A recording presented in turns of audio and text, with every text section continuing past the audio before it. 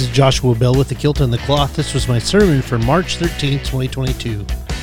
I hope you enjoy. God bless. Kind of weird, you hike 10 miles and your pants keep falling off, and the nice part was I gained a belt loop, which is great, but not necessarily in the sense that now I don't have any more holes in my belt, so that's a good thing, right? Yeah, okay. My knees are still angry with me, but that'll be all right. My scripture this morning is taken from the book of Philippians, chapter 3, verses 17 through chapter 4, verse 1. Brothers and sisters, join in imitating me and observe those who live according to the example you have in us.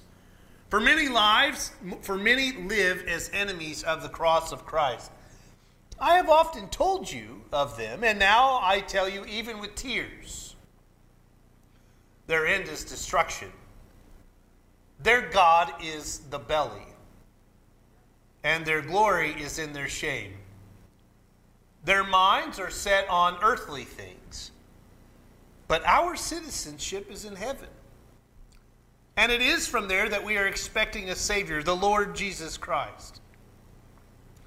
He will transform the body of our humiliation so that it may be conformed to the body of his glory by the power that also enables him to make all things subject to himself. Therefore, my brothers and sisters, whom I love and long for, my joy and crown, stand firm in the Lord in this way, my beloved. May God bless the reading of God's Holy Scripture. Amen.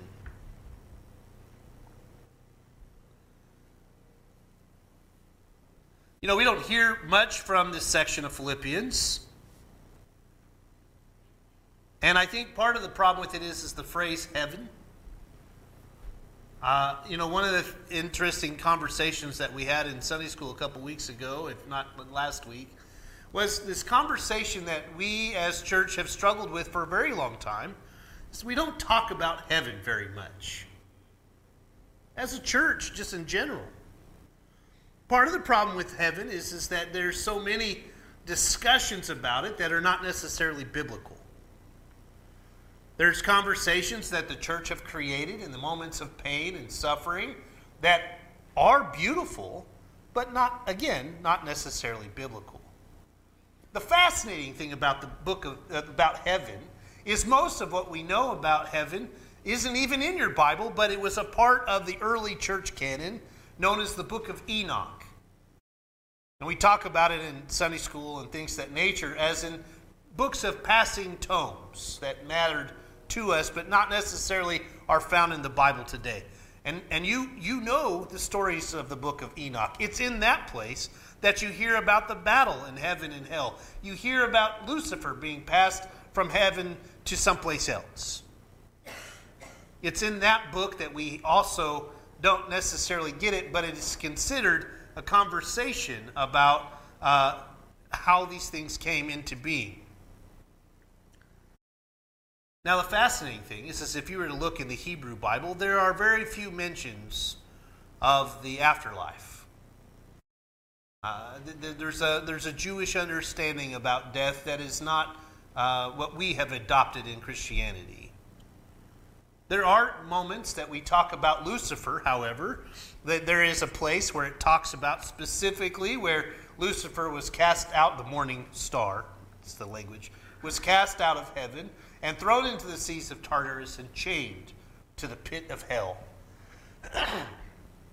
In the New Testament, Jesus talks about it in the Gospel of John, chapter 14. I go to prepare a place of many rooms. If I would not have done so, why do I tell you that I go to prepare a place? And if I tell you that I go to prepare a place, then I'm going to take you with me. And the part I always leave off in the midst of a funeral service or celebration of life is Thomas's reaction. When Jesus says, and you know the way to the place where I'm going, I will not leave you orphaned and things of that nature. Thomas very humanely says, Jesus, we don't know what you're talking about. We don't know the way to where you're speaking. And you could hear Jesus' frustration. As I like to refer to it, it's that moment where you could hear Jesus' eyebrow raise. Like, are you kidding me? What do you mean you don't know what I'm talking about? You want to hear him screaming at them. But what Jesus does, which is much better than I would do, he says, I promise you, I will not leave you orphaned. Do not let your hearts be troubled. Do not let them be afraid. It's beautiful, beautiful language. The other place that we hear about heaven is in the book of Revelation, chapter 21, verses 1 through 7. And it's literally a new Jerusalem coming out of the heavens, plural, out of the heavens to replace the old one, where it'll be an ending to mourning and crying and pain, right? For the old order has passed. It's the language there. And I am the Alpha and the Omega. There's this boom, power, right? Even in the scripture, we struggle with trying to describe heaven. There's another part to this passage that Paul is talking about here in Philippians. He's talking about inviting his readers to imitate him and to also be cognizant of others in the relationship of the life of these churches. He even says there's enemies all around. This is important. Paul says, in order for you to understand this, you must imitate me. So it has to bring up mentors. It has to. I mean, there's no other way to get around it. Here's the conversation about heaven, which you're all supposed to know. Why? Because you've had a relationship with Paul. You don't get to know Paul's answers unless you were a friend of his or an imitator of his. I'm going to switch gears for just a second. This week is a big week for the Bell household and for my grandmother and all of them. This March 17th, my grandfather passed away. It was the day I got ordained. It's like this really big, important life in our church, in my family's life. And Granddad was probably one of the best mentors I ever had. Granddad saw in me, before anybody else, just this kind of idea that I was going to be a minister, whether I liked it or not. And that I was going to have to figure it out eventually. Now, the fascinating part about my grandfather is that you may have heard this story, but if you have, just bear with me. You're going to get to hear it again. My grandfather was a miracle to medical science. Somewhere in the late 50s, early 60s, he had what we call a cerebral hemorrhage. And you all that were alive at that time, remember that in medical technology, they did not have the things available that they do today. So when people had cerebral hemorrhages, they literally went back to the Stone Ages, and they drilled a hole in the back of my grandfather's head to relieve the pressure. And in that process, there was so much that we didn't know about the healing and therapeutic care of cerebral hemorrhages that it even got to the point where we were afraid to talk. I wasn't alive, but my mom and my aunts were afraid to laugh out loud or to scream or anything because you didn't know if that jolt or that sudden scare might kill him. Like, that's the language that the doctors would use. Now, my granddad, I didn't know him from that. All I know is that about a month or so after I was born, he'd had another cerebral hemorrhage, which again put him in another medical journal because somehow my grandfather fully recuperated after the first one, and then after the second one is when he officially lost his sight, which he still could see, but out of the tunnel out of his left eye, and he would do this eyebrow thing that I have inherited, that he would look at me and, okay, fella, and would go on. And the only reason I'm bringing him up is this brilliant man had a photographic memory. One of the only people I've ever met in my entire life that had a true photographic memory. He was a librarian, and he had all of these books memorized. After his first cerebral hemorrhage, he never lost that memory. And he didn't lose the ability to read. So, I'm talking 30 to 40,000 books in his brain of over any subject. And you could ask him where you would find it, and he would tell you what book, what page number, where it was on the page. And he'd get so frustrated when they would reprint or redo editions because he couldn't remember that or never get to see it. By the time I knew him, he called himself a Christian mystic. His goal was not necessarily what was on the pages of Scripture, but what was beyond the pages of Scripture. So as Paul is talking about this moment of heaven, and to be imitators of himself, Granddad would just simply say, well, what does that mean? How does one do that? And of course I'd have a quick answer. Well, by being a good... No. Where's the Logos? The Word of God. Where's this at? I don't know, Granddad. Well, it's on that book, on that page, on that shelf. Go pull it up, and you're like, okay, fine. You'd open it up, and you'd read it.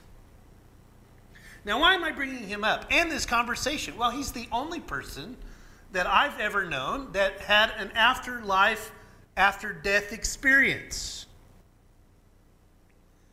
And it was much later in my life when he and I were sitting in their living room having this conversation, because I'd heard the stories from my mom and my aunts about how he had died and had come back to life.